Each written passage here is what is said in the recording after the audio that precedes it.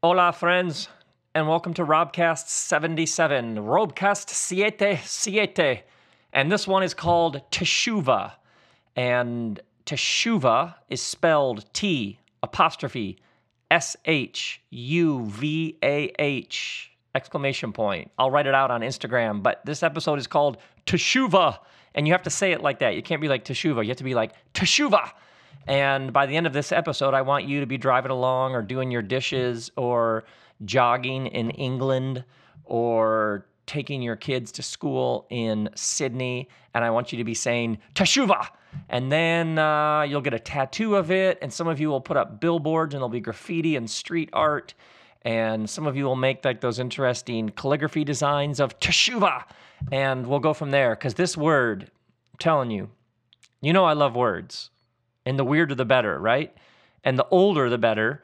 And the older and more loaded and interesting the better. But this word teshuva, oh, come on. So we're going to spend an entire episode talking about one old word. Speaking of words, next week, my new book comes out, March 8th. The book is called How to Be Here. And it's like you work on something for years. You sort of sit all alone at your desk and make it, and you don't really know what you have on your hands. And then there's this moment when it like gets let out into the world, and then it does whatever it's supposed to do. And it never, this is like the 9th book I've put out there. It never goes away, this feeling like, oh my word, this like child is going to go out into the world.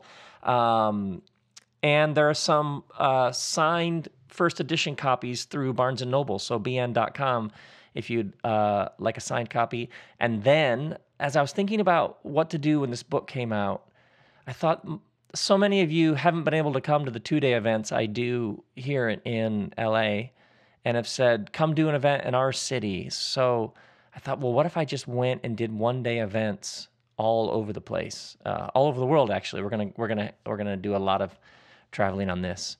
And I did like a How to Be Here experience where we sort of took the ideas in the book and then took them way farther. So we rented art galleries and dance halls around the country for this first leg. And it's a whole day, you and me together. No stage, it's just chairs in the round like a big living room. And I seriously, I'm so unbelievably excited about this. So the first one, so there's all-day Saturday events. And then the Friday night before that, in that city or a city nearby, I'll be doing like a book signing event. Like you don't need tickets or anything for that. That's just like a talk, Q&A, signing, all that at bookstores. So Friday night, bookstores. Saturday night, you can get tickets for all day Saturday. You can get those tickets at robbell.com. So Denver, Boulder, Chicago, Phoenix, Tempe, Miami, Durham, Raleigh, Austin, Minneapolis, the list goes on, Tulsa, the list goes on, and on Brooklyn. And then we'll be going overseas, and tickets are coming soon for that.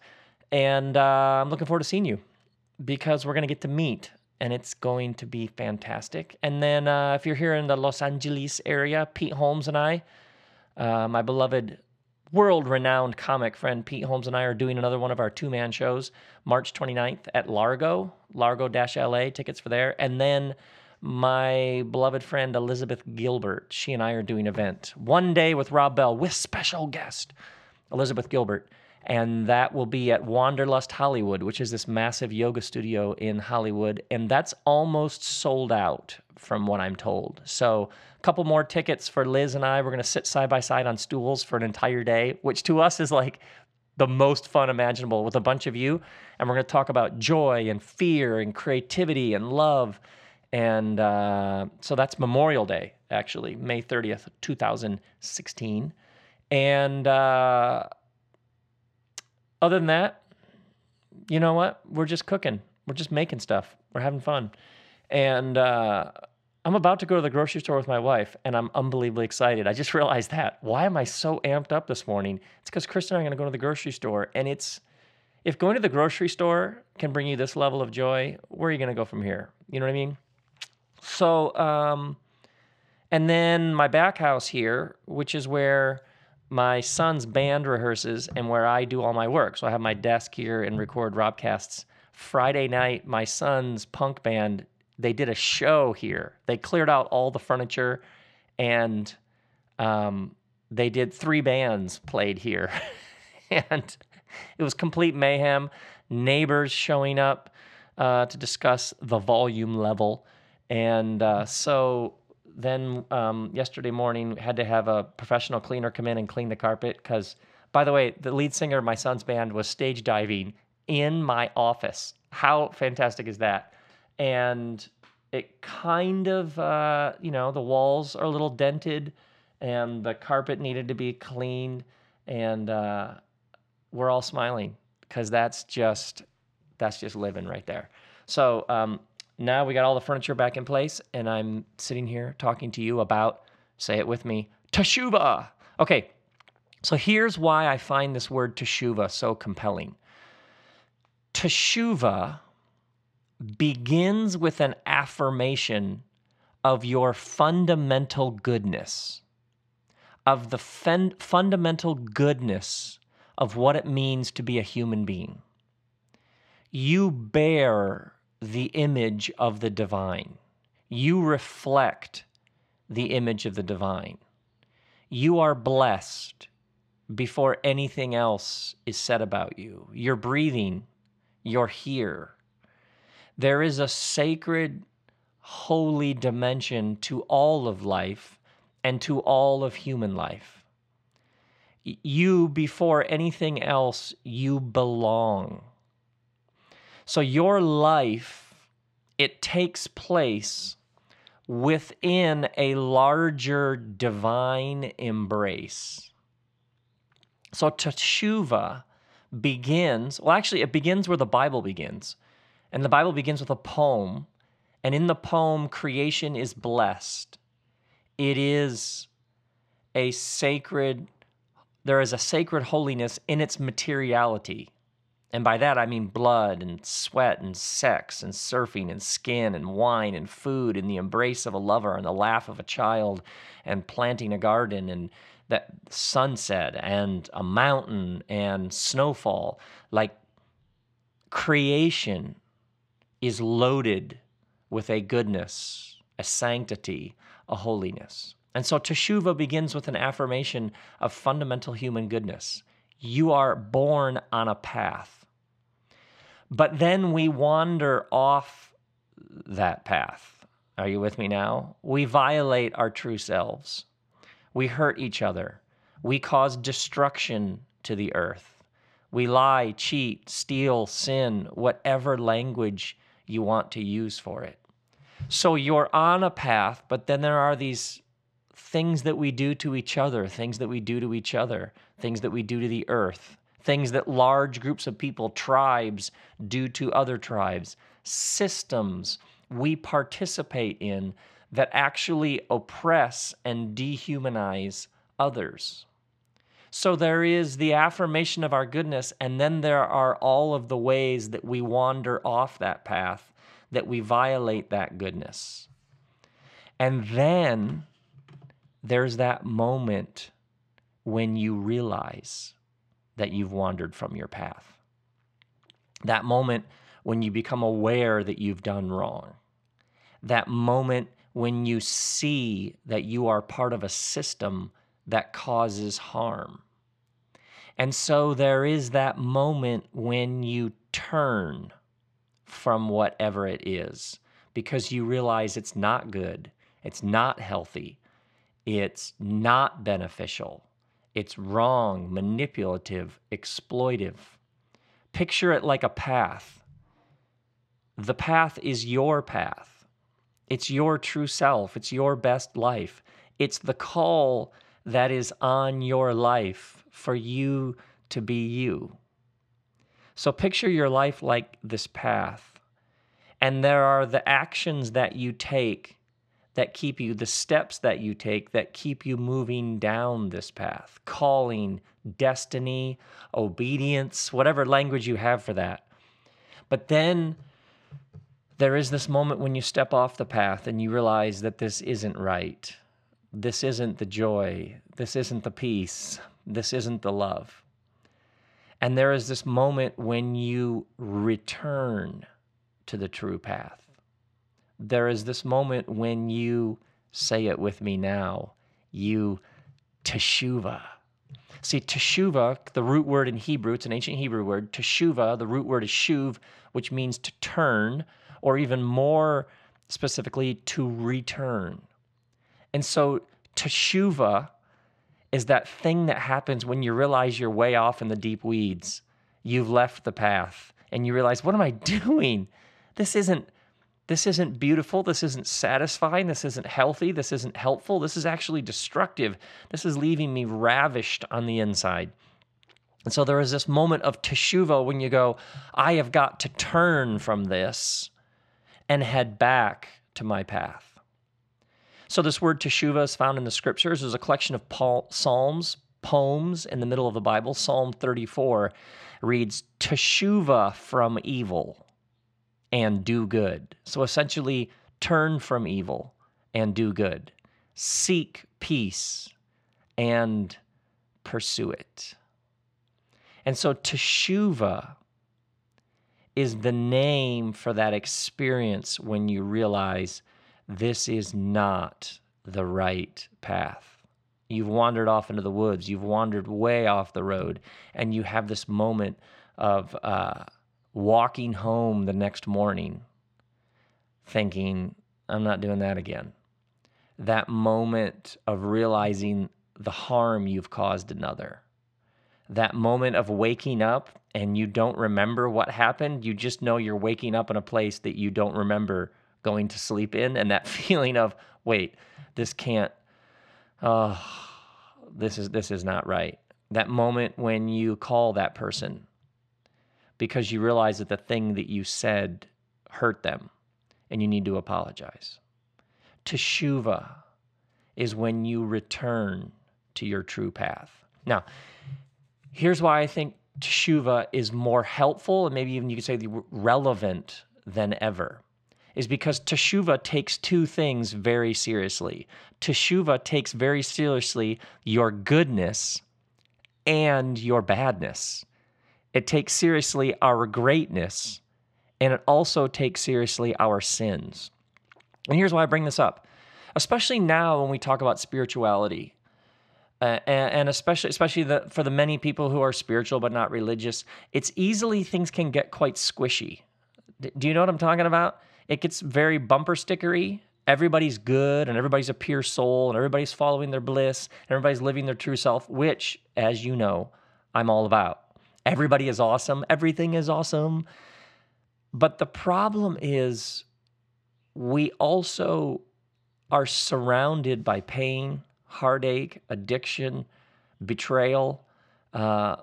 We have an environmental catastrophe on our hands that is calling into question the very future of our species on this planet.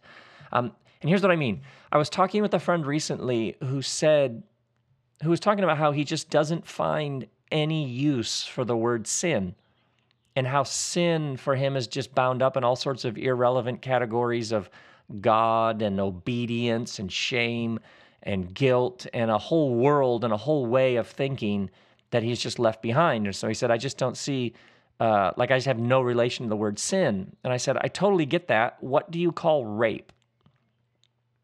Like when a woman is raped, what is that? What's the word for that? So I understand completely that there may be a whole way of thinking that with the word sin that feels like it's just, come on, it's 2016, let's move on. But what is the word that we use for rape when somebody rapes someone else? Some words are strong for a reason. So if you don't use that word, that's fine, but we're going to have to have language for the grievous, unrestrained evil that one human being can do to another human being. We need words that can capture the destruction we're capable of, the racism, violence, the defilement that can happen between human beings. So the power of a word like teshuvah is that it owns and is honest about the extraordinary power we have to make a mess of things and to wrong ourselves, each other, and the world that we live in. Now, on the flip side, perhaps you have been in religious environments that were like a sinner contest. Have you ever come across this where you're talking with somebody and they keep talking about, I'm the chief of sinners and I'm just a wretch. And have you ever had this feeling where people are, it's almost like they're trying to top each other with how horrible they are? And by the way, have you ever heard a sermon that was like a shit shower? You know what I'm talking about? You literally left feeling worse about yourself, and not in any redemptive, empowering, inspiring sort of way, where it was basically like an attempt to convince you of how terrible you are. Anybody know what I'm talking about? There is this squishy spirituality that cannot acknowledge and doesn't have any language for the very real destruction we're capable of. But on the flip side, there are whole categories of thinking and even say theology or faith communities that seem to be able to do not much more than just continually name and announce how terrible we each are, and sermons that actually make everybody feel terrible. You're not doing this enough. You're not doing that enough. Look at how pathetic we are there. Or have you ever seen this? I remember some of my first sermons. I worked so hard on those sermons. And somebody would come up afterwards and they would say, "Oh man, that sermon was so helpful. Thank you so much." And I would say something like, "It wasn't me, it was all God." And then over time, I was like, why do I always say it wasn't me, it was all God? If that's the case, then why am I working so hard? You know what I mean? Have you ever seen that where if it was good, then it was all God, but if it was bad, then it was all you? And so what Teshuvah, you know what I'm talking about, right? It's this inability to acknowledge the goodness of human beings. And it was funny. Sometimes people send me things that they think would be helpful. My friends know that this isn't, but sometimes people will send me like, "Hey, this person just shredded you on their blog," and they'll send me a link, but I won't know that this person is shredding me. They'll just say, "Hey, you might find this interesting," and I'll click it, and it'll be some person writing something terrible about me. And I'll never forget this person who had written a review of one of my books, and they hated the book. And I was so struck with how sort of the venom this person had towards me. So I clicked to see like their bio on their blog, and it was literally like some pastor somewhere. And he basically said, "I love my wife. I love my daughters. I love my friends. I love mountain biking." He said, "I am the chief of sinners."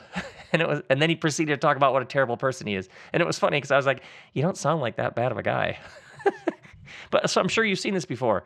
Religious communities, it's not an honest appraisal of our tremendous capacity to wrong each other. It goes into this other territory where almost like you get points for how much you can put yourself down. But here's the thing about Teshuvah, is Teshuvah holds all of this in a healthy tension and balance. Teshuvah acknowledges the unbelievable potential within you to do good. And it's also brutally honest about our propensity to wander off our path and cause all sorts of heartache and destruction. Now, here's why Teshuvah is so powerful. Its starting point is good, tov, from that Hebrew word good. And a couple episodes ago, we explored the difference between good and perfect. The starting point is blessing. The starting point is you belong. And here's why. When you are grounded in a fundamental understanding that you bear the image of the divine, when you're grounded in your true self, then you are much more free to be honest about the things you've done that really hurt people, that were wrong. It's much easier to be honest about, I made a mess of things. I'm so sorry. I apologize for what I said. I have broken trust and I am in so much pain because of it. See, when you're grounded in your true self, when you're grounded in the goodness of what it means to be a human being, then the things that you do, sins, mistakes, times that you stumble, people that you hurt, you can go own it because it's not threatening your fundamental identity. And here's what I mean. Taking responsibility then isn't a threat to your true self. In the New Testament, they have this phrase, in Christ, in the Christ, which is essentially, for the writers, an entirely different mode of living. And so they even talked about this awareness of when your reality, when your true self is grounded in the love of God, then it frees you to own up to the ways that you've made a mess of things. So you have one of the New Testament writers, what can separate us from the love of God? Neither death, nor life, nor angels, nor demons, neither the present, nor the future, nor any powers, neither height, nor depth, nor anything else in all of creation can separate us from the love of God in Christ. So what they keep talking about is when you are grounded in this, then you can be honest. When you are grounded in this love of God in Christ, when you are in this entirely new mode in which your identity is firm and secure, then you can own the ways that you've made a complete balls up of things because you aren't terrified that somehow this is going to throw your whole life into a tailspin. When you're rooted, grounded, and built up in love, when you know who you are, then you aren't carrying around all that anxiety and guilt and shame that makes you feel terrible for being a human. And what that does is it frees you to apologize. It frees you to make amends. It frees you to be honest. And you don't need to endlessly beat yourself up because you know who you are. Teshuvah! Teshuvah is that moment when you realize that you've wandered from the path and you think, what is this? What am I doing? And you turn and you return to your true path. Now, here's the kicker. Do you know how this word gets translated? Teshuvah, you know how it gets translated in the Hebrew scriptures? Repent. I know. You didn't see that coming, did you? When you read that word repent, its roots are actually teshuvah, return. Repent then has its ancient roots in return. Return to your true self. Return to your true path. Return to the love, joy, and peace that comes from being true to who you're here to be. Now, let's take it a step further. Jesus then, when he comes along, how does he begin most of his teachings? Repent, for the kingdom is near. It's at hand. It's upon you. Now, the Gospels that record Jesus' life, they're in Greek. And the Greek word here is metanoia, which means a changing of your mind, or have a complete change of heart, might be see things in a whole new way, might be a way to translate it in the Greek. So Jesus would say, when he says repent, he might say, man, you got to change the whole way you're seeing everything. But he's a Jewish rabbi. So when a Jewish rabbi says repent, he's drawing on what? He's drawing on this ancient tradition of teshuvah. Teshuvah. It has this energy to it. It has this explosive sort of awareness to it. What am I thinking? I got to get back to the path. Now, a couple thoughts as we bring this to 2016. You're going to see your favorite band. You're walking into the venue, and there's a guy out front with a bullhorn, and he has a huge sign, and what does it say on it? Repent of your sins. Now, here's why you're annoyed. Well, you're annoyed because you're going to see your band, and you don't want this guy yelling at you through his megaphone. But my best guess is the reason why that sign doesn't work for you is because you've only ever seen it in the context of repent because you are a miserable, pathetic wretch. You're headed to hell, and if you don't do whatever it is, God is going to cook you forever. Anybody know what I'm talking about? The fundamental place that you are then in that mindset is you are bad, you are a complete screw up, and with no intervention and no change of course, you are headed to a cold or dark or hot or whatever it is, lonely place where you will be tortured forever. Do you see why the sentiment behind that sign isn't, let's just say it, it's not biblical, it's not Christian. Is teshuvah, its starting point is not how wrong, screwed up, sinful, and headed for eternal destruction you are. Its starting point is where the Bible starts, which is, it's good to be human. You bear the image of the divine. Teshuvah begins from a proper starting point. It begins in Genesis 1, not Genesis 3. You're a child of God, and in all sorts of ways, you've made decisions, you've taken destructive actions, you've entertained toxic thoughts. You are a child of God, and you have wandered from home. And how great would that sign be if it just said, come on home. Come on home. I mean, literally, what if there were signs when you went looking for the love that is already yours, you were wandering from home? When you puffed yourself up with a bloated ego to try to impress people so that they would love you, you were trying to gain a love that you already have.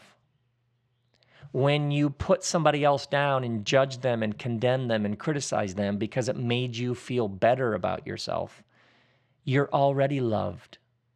You already belong. You don't need to put anybody else down so that you'll feel okay. In all of those situations, you wandered from home. Because when you're home, you're rooted, grounded, and centered in the love that is yours. And by the way, one of the dominant stories of the Bible is the return from exile. For many people, you ask them, what's the story about? Oh, it's about how you're a terrible sinner and God sent Jesus to forgive you of your sins. Forgiveness is one of the themes you can find in the scripture. But I would argue that one of the more dominant themes is the return from exile, which is you wandered from home and now you are invited to come home.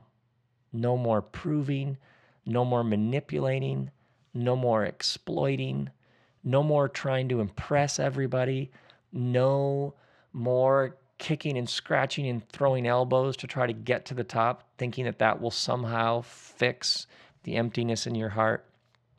Come on home. Come on home. I know, see? You could think about it like a true path, like a path that you wandered off into the deep weeds and now you return to that path that you were walking down. You could also think of it like a home. And we wander from home. And then there is that moment of, oh, this is miserable. Look at what I'm doing to others. Look what's happening inside of me. And you wake up and you stop in your tracks and you turn and you return home. So, a couple of things. A couple of things in light of teshuvah. First, how you talk about yourself. Talk about yourself like you understand teshuvah is the way that it works. So, on behalf of everybody, please stop putting yourself down all the time. I always make a mess of things. No, you don't. That's exaggerating. I'm just a total screw up. No, you're not. Okay? No one's going to like anything I have to say. What if they do? Do you see how many people, the voice in their head is not a teshuvah voice, and it doesn't start where teshuvah starts. And so the tape that you play in your head about yourself is incredibly important for how you actually live your life. You wouldn't believe the number of people who I will meet them when I'm out traveling and will say, I'm so sorry. This is probably the stupidest thing ever, but I would just love to talk to you about this. Or, I know you're going to think this is totally dumb, but I have this question about why do we need that intro to the question or to the conversation? It's like the person has already punched themselves in the face before they say a word to me. Stop it. Stop it. Stop it. Stop it. I'm even like putting my hand on the table emphatically. Stop it. Talk about yourself like teshuvah. I bear the image of the divine. There is a divine spark, spirit resides within me. And I also am incredibly creative in the ways in which I can make a mess of things. So wrongs, sins, mistakes, stumbles, however you talk about this, of course. It's interesting. I'll hear people be like, you just got to understand, man, I'm just a sinner. Is this anything new? Is that anything we don't all know about all of us? Talk about yourself with a teshuvah understanding of things. Then take responsibility. Take responsibility for your actions. Own it. If you screwed up, own it. If you hurt somebody, own it. Apologize. Say you're sorry. If you have sinned against another, if you're part of a system that has crushed somebody, write that letter, make that phone call, become an activist, organize people, march in the streets. Like, take responsibility, own it. If you have a partner you're sharing your life with and you said something really hurtful last night, bring it up. Tell them how much it grieves you that you would say something like that. Own it. Do you see what teshuvah does? It frees you to be ruthless about your shortcomings because your fundamental identity isn't in question. Stop beating yourself up. I often meet people who say things like, I can't believe some of the things I used to do and think and believe and say, the judgment and hypocrisy and the ignorance. I can't believe I used to be a part of that group, or I used to say those things. If you need to make amends with somebody, make amends with somebody. If you need to make it right, make it right. Clean your side of the street. But here's the thing. And if you look at teshuvah in the rabbinic tradition and the ancient mystical tradition, there's one more thing we'll end with that you'll find in this tradition surrounding teshuvah. And it's so great, I can't even believe it. And it's for every one of you who feels bad about, and you keep bringing, it's like you keep beating yourself up for who you used to be or how things used to go or what you used to do or think or believe or say. And I'll frame it this way. Do you still do the exact same things you used to do? Do you still think like that? Do you still believe like that? Do you still do some of those destructive actions? No, you don't. Of course you don't. So celebrate it. There is a sorrow that's a part of repentance. There is a grieving. There is a broken, sometimes I will do or say something to somebody and there will be like a deep sadness of, I did that. A grief. That's totally normal. It's actually quite healthy. Even the tradition of confession, where you would go to somebody, whether it's a religious authority figure or a mentor or the village elder or just a friend, and you would just speak the evil, the wrong that you've done. That's incredible. It can be incredibly helpful and incredibly healthy and healing. So there is power in confession, but you know what's built into the teshuvah tradition? Is when you have wandered off the path and you realize, oh my word, I'm way off the path here. Do you know what you do? You make amends, your sorrow, you grieve, but you know what you also do? You celebrate. And you know why they say you celebrate? You celebrate and you say, thank you, God, for revealing to me how far off the path I've wandered. So for every one of you who can't believe you used to think, do, say, participate in whatever that was, if you don't do that now, then before anything else, after anything else, in between all of it all, celebrate.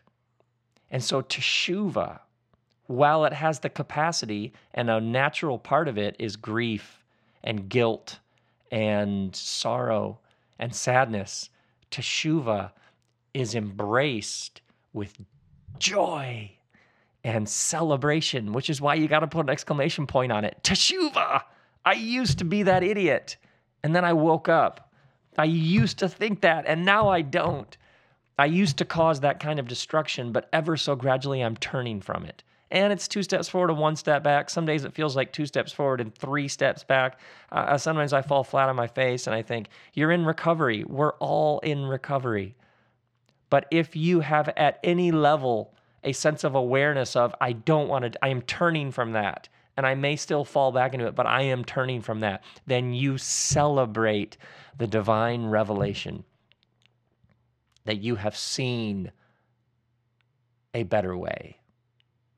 That for some reason, light burst into your consciousness and you realized, man, I am in the deep weeds over here.